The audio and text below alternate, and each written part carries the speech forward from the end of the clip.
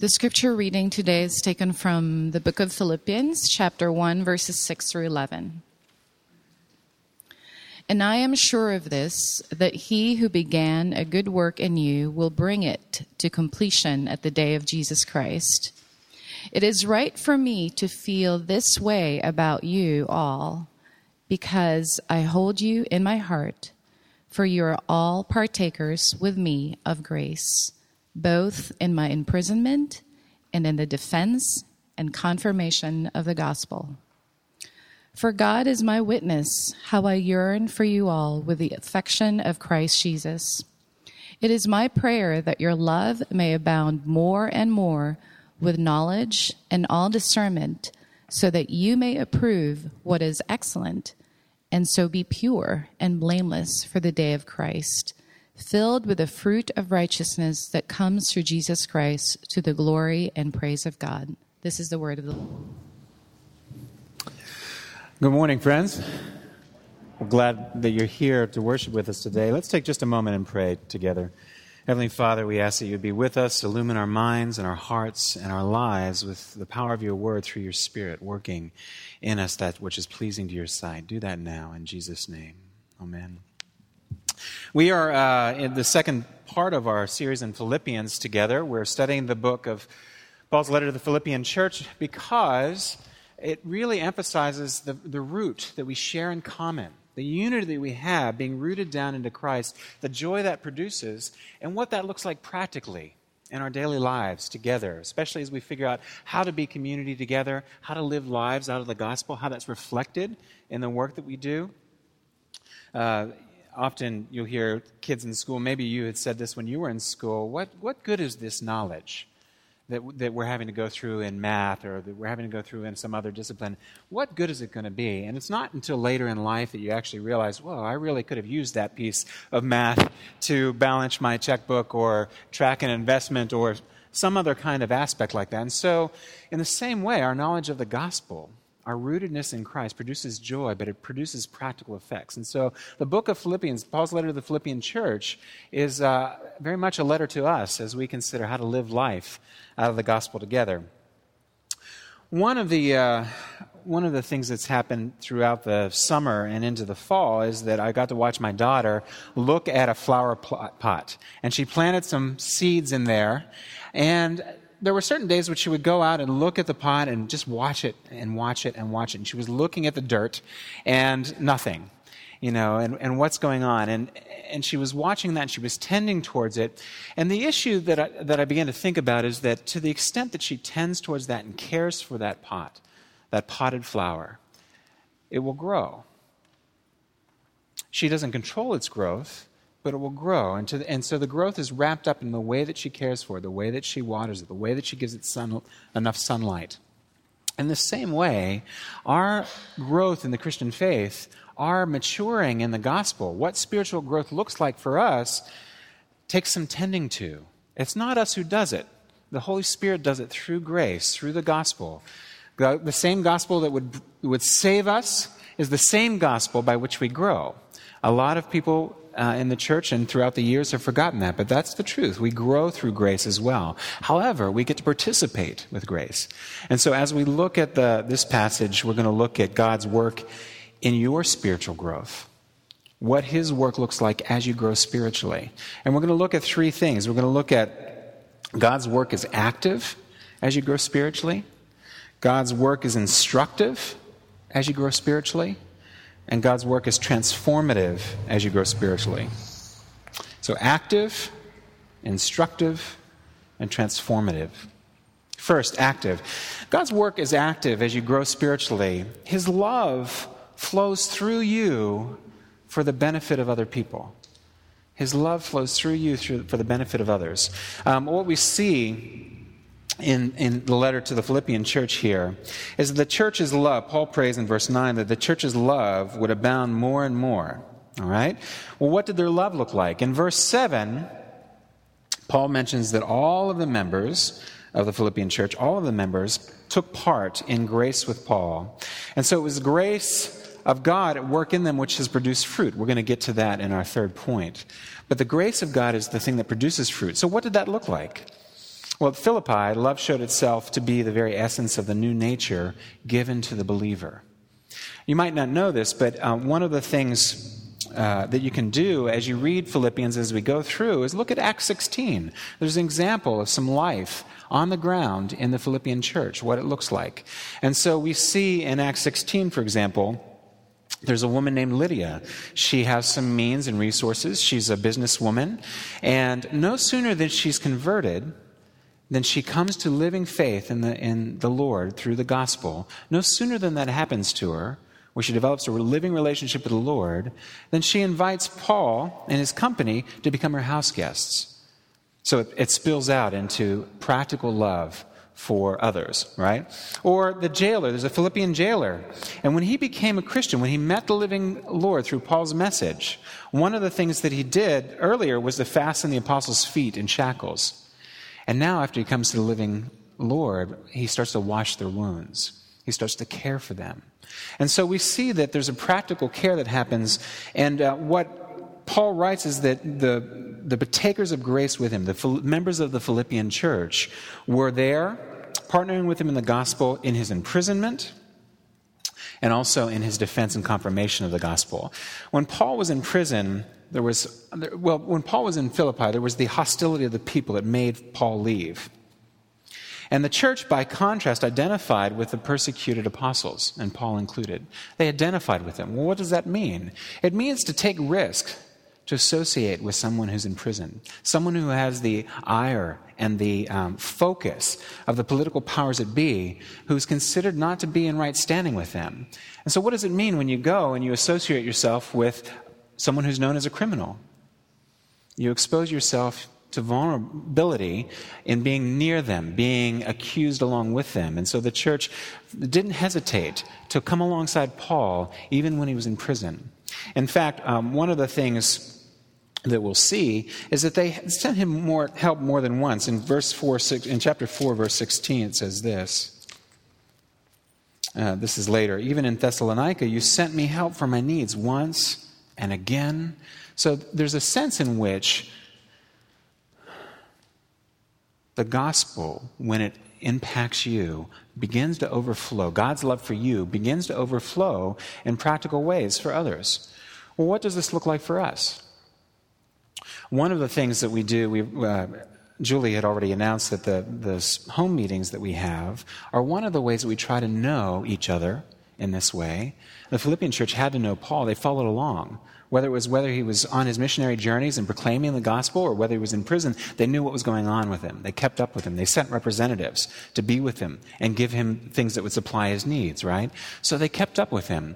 Well, in our home meetings, it's a way that we can keep up with one another, but that's not the only layer of love and care that we have. One of the things it says in our new in-covenant member classwork, the coursework that we do there, is that we should also, either within or without those home meetings, have groups of 3 where we're tracking along with one another. It could be as simple as text or email or a phone call. Say, hey, how can I be praying for you this week? What's going on? So we have to know what's happening in each other's lives, just as the Philippians knew in Paul's life. But we have that they had a partnership with Paul in his defense and confirmation of the gospel. The word defense that's used here, it means furtherance of the gospel. It means that the gospel is not to be hidden away, but worked with. All right? So we're not just to hold on to the gospel, but we're to tell one another about it. So when we're connecting with each other, either in our home meetings or we're connecting with one another through texting or emailing or meeting for coffee, we're saying, hey, what's going on in your faith? How's the gospel impacting your life today? Then we shouldn't be silent if we see ways that the gospel fits, needs that we see and encounter in one another. We can recommend Jesus to one another. We can show one another through discernment and insight, which we'll get to in a minute, how the gospel fits, how it applies. We can pray for one another to that end. We're not in this alone. Our faith, God's love for us, spills out into practical love for other. Now, one of the things that you have to know is that there is a certain amount of assurance that we give to one another in our faith when we are loving one another in this way. There's a certain amount of assurance that we give that flows out of loving one another in this way. Paul says in verse 7, it is right for me to feel this way. He's talking about his affection for the Philippian church, about all of them, because of the way that they had been serving. So there's a sense in which the way that they met his needs, the way that they would abound in love more and more that he was praying for, the way that God's love overflowed from them to others, and particularly to Paul, in practical needs, right? There's a sense in which that in and of itself is an encouragement to Paul. Paul tells about his affections for the members of the Philippian church. He has the affection of Christ for them. He's emotional in this passage, in his description of how he feels for them, right? So there's a sense in which when we go after one another, when we encourage one another, when we understand what are the big three things in each other's lives that we need to be praying for and encouraging one another in and walking alongside of one another in, there's a sense when that actually assures us that God's gospel is true. The outflow of your love it has a certain element of assurance to it. And we need to be doing that. We need that. Do you know how encouraging? I got an encouraging email in the middle of this week after a difficult day or two. Do you know how encouraging that was for me? It was a testimony to God's love, right? And so we need to be able to know each other and know where each other is wrestling and weighed down and in need. And then we can go about either encouraging one another or supporting one another or praying for one another or actually meeting the need itself. Now, in the eyes of God, the matter is settled. He knows, he testifies with his Spirit in our innermost being that we are his children. Okay? We know that that's where our true assurance comes from. But there's a way in which we participate in his grace as we love one another in practical ways, that it testifies to God's love too. Among one another, we must bathe in prayer our growing confidence in our relationship with God, and that's supported by the evidence in our lives. And this is the main way in which we can show spiritual concern and care and love for one another. So, God's work is active as you grow spiritually, and his love flows through his people in fuller and fuller ongoing ways. We've talked about some of the tangible needs that are here. What are the tangible needs that you see in your relationship here at Liberty Fairmount? When the home meetings have just begun, when you're listening around, we're studying this passage together, we're studying the book of Philippians together, so that we're going through this. What we study on Sunday, this week you'll study in your group through a set of questions that the home meeting leaders have. So one of the things that we can be listening for as we do that is, where are the needs that I'm seeing? Where are the tangible needs that are coming up as we talk about these truths, as we pray about these truths, as we consider them together? And then we did this in our leadership retreat because we realized, Jim Sorge pointed out, this is more of an audit to see if we're actually doing the thing that we say we're about doing. And that's right. I mean, one of the things we say that we're about, in addition to our home meetings and regularly gathering together, is that we're pursuing one another in an intentional way. So do you have 2 people that you're going to text, 2 people that you're going to call or email regularly and just check in with? How's it going? How can I pray for you? Where are the big areas of your life where you need the gospel, you need Jesus this week? Let me lift you up in prayer. Maybe you uncover some practical need which you'll be able to come alongside of. We should have those kinds of eyes for one another. We talked about that at the leadership retreat, and so we all picked 2 people and wrote that down. We're following along with that. I encourage you to do it too. It can feel very isolated and very alone if no one reaches out to one another. One of the things that we talked about in our leadership retreat was Malcolm Gladwell's book, The Tipping Point. And in that point, he talks about a murder that happened in New York in the 60s, Kitty Genovese, right? And what happened was that Kitty was going along, there was somebody who was attacking her, and attacking her over a period of hours, and there were people who were looking out of their windows at what was going on, and they didn't do anything. And over the course of the evening, she died. She was killed. So all of New York was sort of in a sense, it had a sense of disillusionment because why didn't we do anything? Why didn't somebody call the police? Why didn't somebody stand up for Kitty? And so there were some sociologists who studied from NYU and Columbia, and they hired actors to be in one room and to make believe that there was some calamity happening, whether it was a fire or some other thing. And then they would have participants of the study who would be in the next room. Do you know that they gathered a principle from these studies? And the principle from these studies were, to the extent there were two or less people, they would always, 80% of the time, they would go and do something about what they heard in the next room. To the extent there were more than two people, 80% of the time, they wouldn't do anything. So there's a sense in which you look around you, just take a moment and glance around you. I mean it, look around you. Take a look at one another. We're worshiping together. It's okay. No one's going to bite you. When you see these numbers around you, there's something automatic built into us in our broken nature, in our fallen nature, that diffuses the responsibility to take action. It diffuses it. And the form that it takes here is that somebody will get to that need. Look at all the people around. Somebody will get to it. We can't be like that, gang. We've got to love one another because Jesus loved us. And indeed, that's one of the marks of the church, that it automatically, our love, the love that the Lord has shown us automatically overflows into us perceiving one another's needs and going after them in intentional ways. Very important. Okay, let me get a drink here.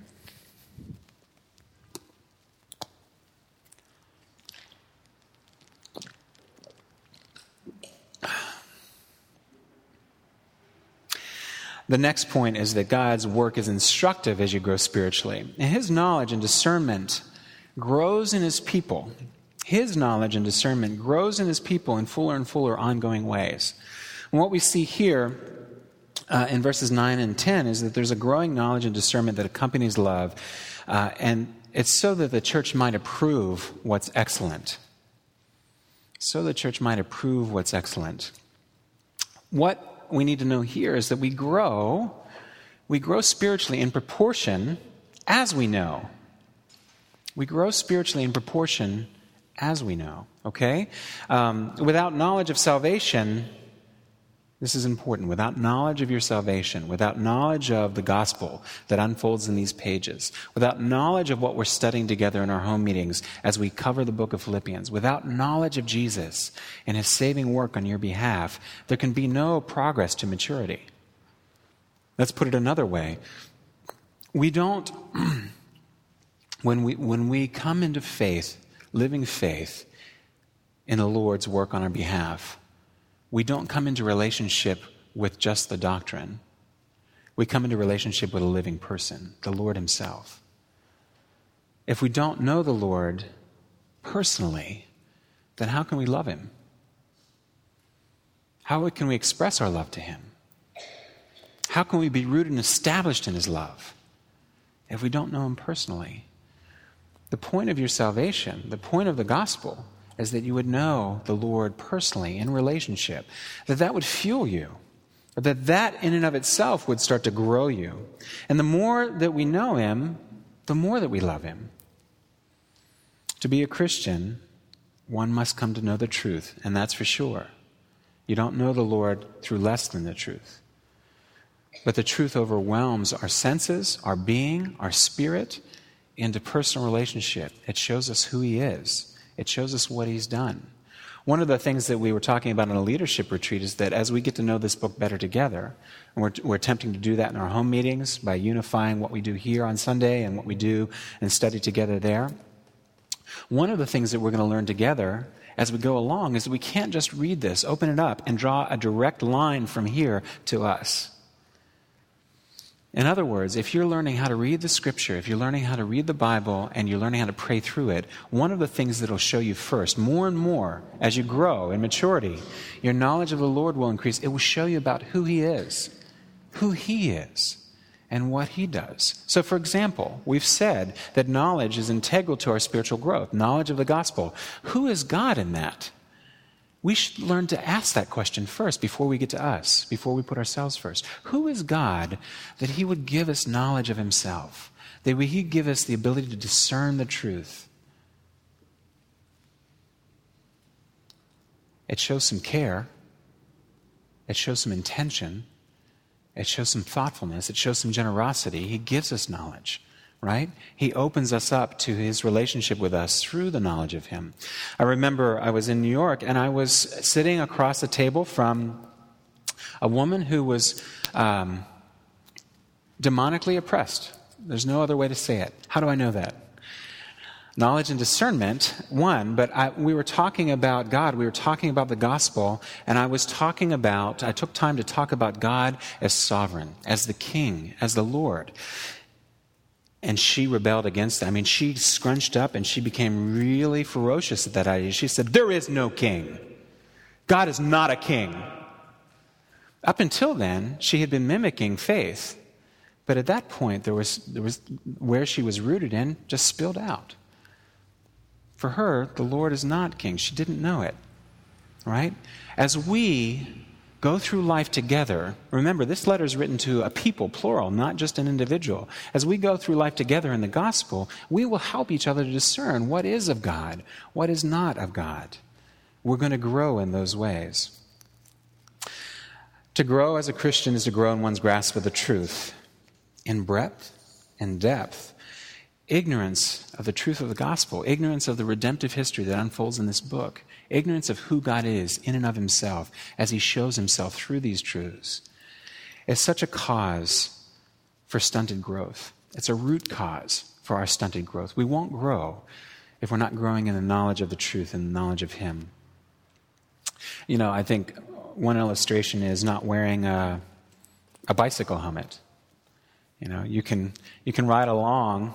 There was another day where one of the days recently, I have a road bike. I like to ride to Valley Forge and back, and I'll hopefully get to ride with some of you as I go. And I'm not successful every week, but I'm trying to put in about 100 miles a week, so I really like to ride.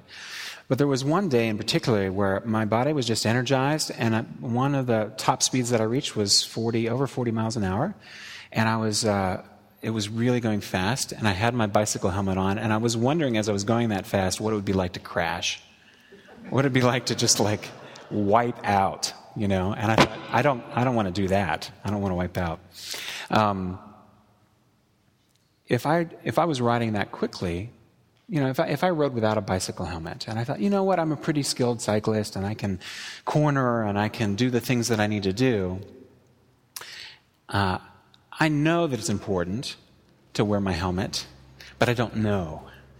It would be a moment that when I would wipe out and I would hit my head without that helmet, that I would really know that I should wear it at all times. The same is true here. There's a difference between knowing about the truth and knowing God through it.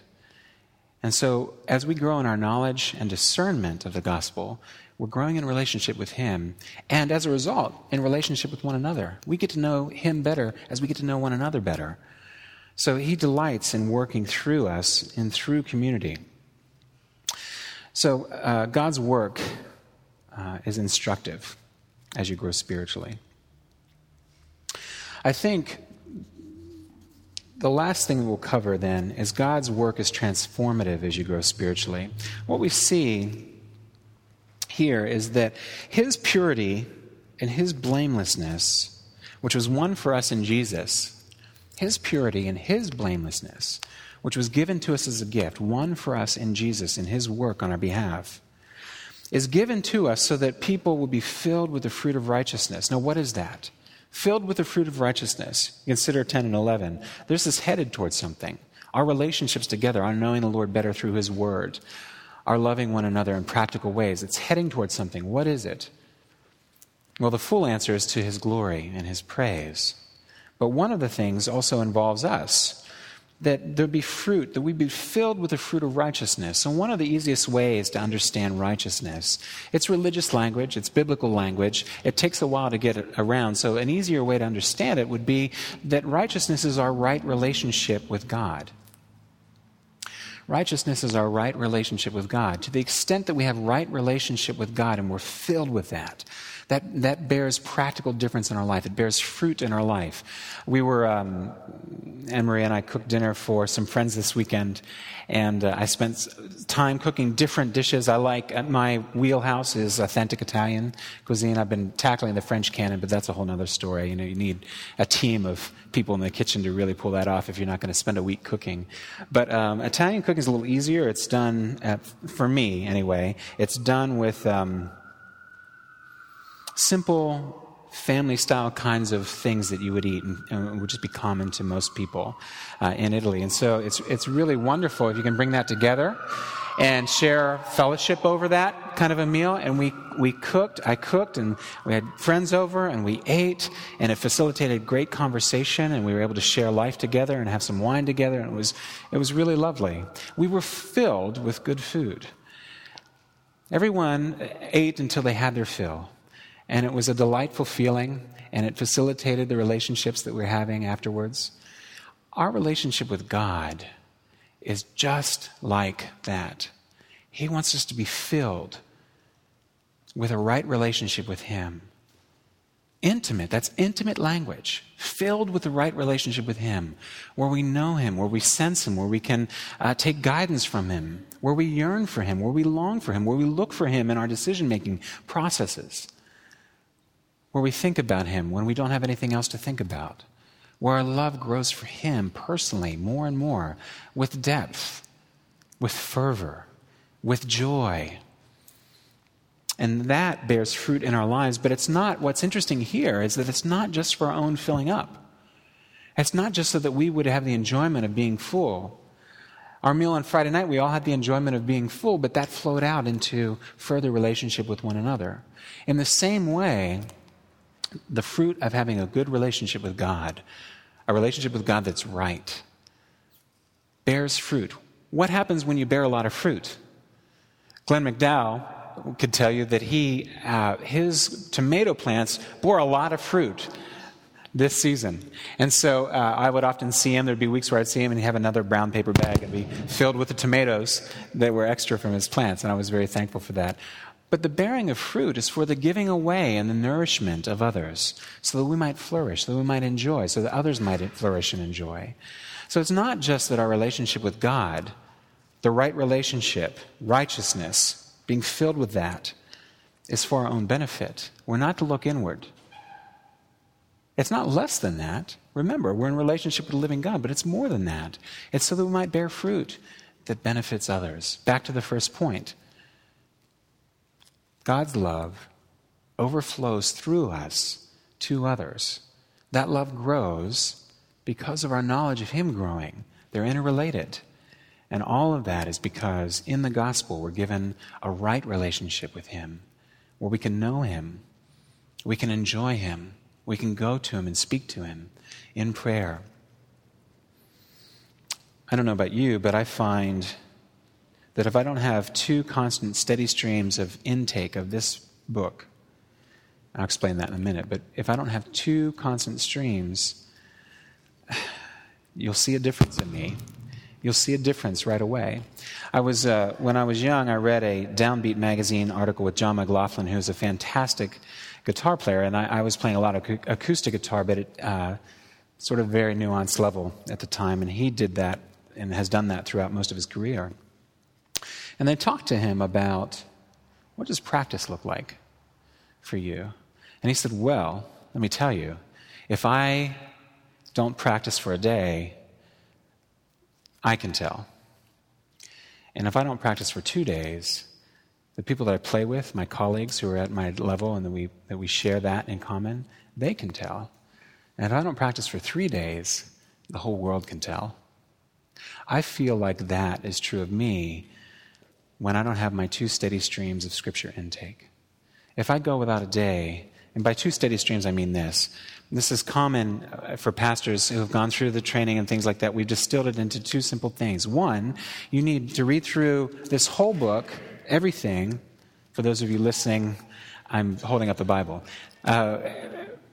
This whole book, you need to go through it in a regular way, in a rapid way, in a way that you're reading through the whole thing in about a year or so. It could be longer than that. It could be 2 years. But are you going through, are you getting a sense of the forest rather than just a particular tree. Because we need to see how the continuity of redemptive history flows in. It deepens our faith to see the whole picture, the whole redemptive story. Last year, you did that in your home meetings where you were looking at the way that the redemptive story unfolds throughout all of Scripture, the way Christ is present throughout all of Scripture, right? So you need that. I need that. The way that I do that is there's a podcast of the ESV. I like the lectionary. For years, I read McCheyne's reading calendar. Robert Murray McCheyne was a Presbyterian minister, lived a couple centuries ago now. But he looked at the needs of his... Sorry, I keep bouncing around on that. He looked at the needs of his congregation, and so he came up with a way for them to read the Old Testament once and the New Testament and the Psalms twice in a year. And he broke it up into daily reading portions for not only your personal reading, but your family time reading. Maybe I'll stand still. Very helpful. I read that for years. But when I started listening to the podcast as I ride my bike on a regular basis, I realized that was hard because in McCheyne's calendar, you can land in something like Judges for a long time. And, there's no better way to get really depressed than to watch how we as human beings fail to hear God's love for us and fail to act accordingly on a regular way.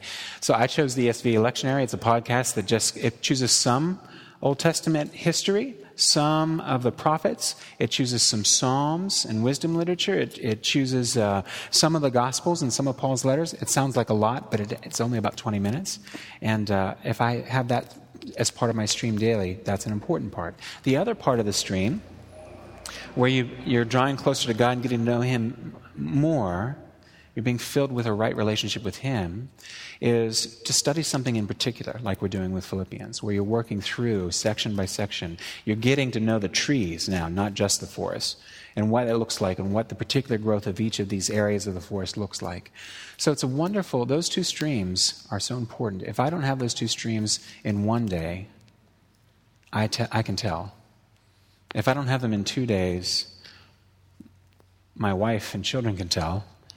If I don't have them in 3 days, every one of you will be able to tell. So we got to pray for one another. We got to keep the intake of His Word. We need to read for formation, not just information. We need to read so that we encounter the living God and who He is through this Word. God is transformative as He grows us spiritually. Now, it says that His purity and His blamelessness, won for us in Jesus, is the end towards which we're heading, both personally and corporately. And this is personal language. The Christian is saved by grace. And that then demonstrates what has happened by exercising new energies. In verse 9, we see that we start with a seed in Paul's prayer for the church, in Paul's prayer for us, that it starts in seed form. And then it grows and grows and abounds more and more. In verse 11, it ends with a harvest. That there's purity, that there's blamelessness. Now, in one of his stories, Jesus describes the tireless attention a gardener gives to his plants. You can find it in Mark chapter 4. Tireless attention that a gardener gives to his plants. But when the plant is full grown, the gardener has to confess ignorance on how much growth, on the growth that has taken place is just not his. His careful tending is not insignificant, but it's not optional either. He has to carefully tend. That's how the Lord works it, that we're to be involved with one another's growth spiritually. The untended plant will die in the parable. So we need to tend for one another. Yet something other than us makes the plant grow in the parable. It's the same with the fruits of a right relationship with God born out in our lives with one another. Our obedience, our discipline are not insignificant or optional.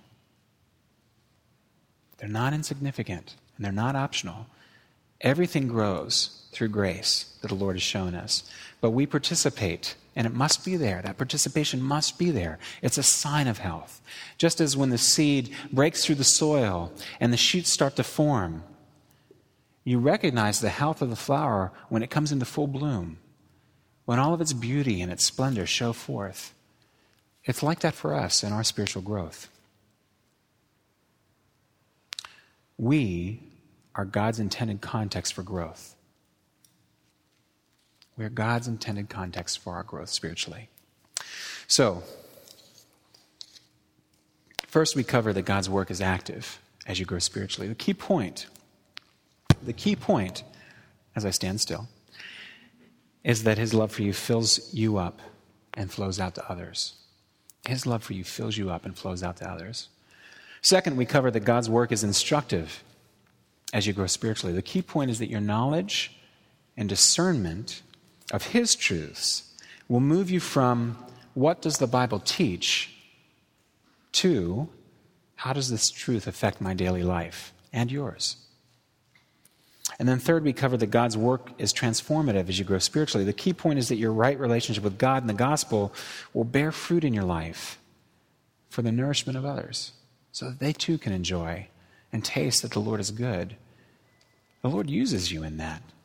God's work in your life is how you grow spiritually. So, this week, as you continue to study Philippians together, as we do that in our home meetings, look for ways for your love to abound more and more to one another. It doesn't have to be big. It could be an email or a text to 2 other people that you choose to say, hey, I'm thinking about you and I'm praying about you. How can I do that this week? In a way that is related to what you need. What do you need? How do you need to grow in Jesus? What about knowledge and discernment abounding more and more? The purpose of which is you approving what's excellent. It's possible to go through life and just consider what is before you, how that benefits you. But here we would say, go through life and see if it's flowing from God's glory, from a heart renewed by faith in the gospel, right? With his word as your authority. And lastly, look for growth that results in purity and blamelessness on the day of Jesus. Is your life more and more filled with a right relationship with God? Is it filled with it? Are you bearing fruit that you can give away to others? This is why Christ came. And this is what we're to do together. So let's pray. Heavenly Father, we are grateful that you give us yourself, first and foremost, in the gospel, that on the cross, Jesus, instead of receiving love, received your judgment and condemnation, so that we could come to you now in love, in your love, and receive it through your Holy Spirit. We know that on the cross, that Jesus was treated as though he were rebellious, without knowledge of you, so that we could be freely taught by your Holy Spirit of what is right, discerning what is good, discerning what is excellent, knowledge of our salvation, knowledge of the spiritual things that you've done on our behalf. And we know that, Father, on the cross, our Lord Jesus was left without a sense of you, so that we could be intimate with you, that we could have a right relationship with you, that we could be filled with that in a way that bears fruit for others to taste and be nourished by and to see that you're good. Flow through us now, through your Holy Spirit, as we live lives as a result of the great grace that you've shown to us. We ask these things in the precious name of our Lord Jesus. Amen.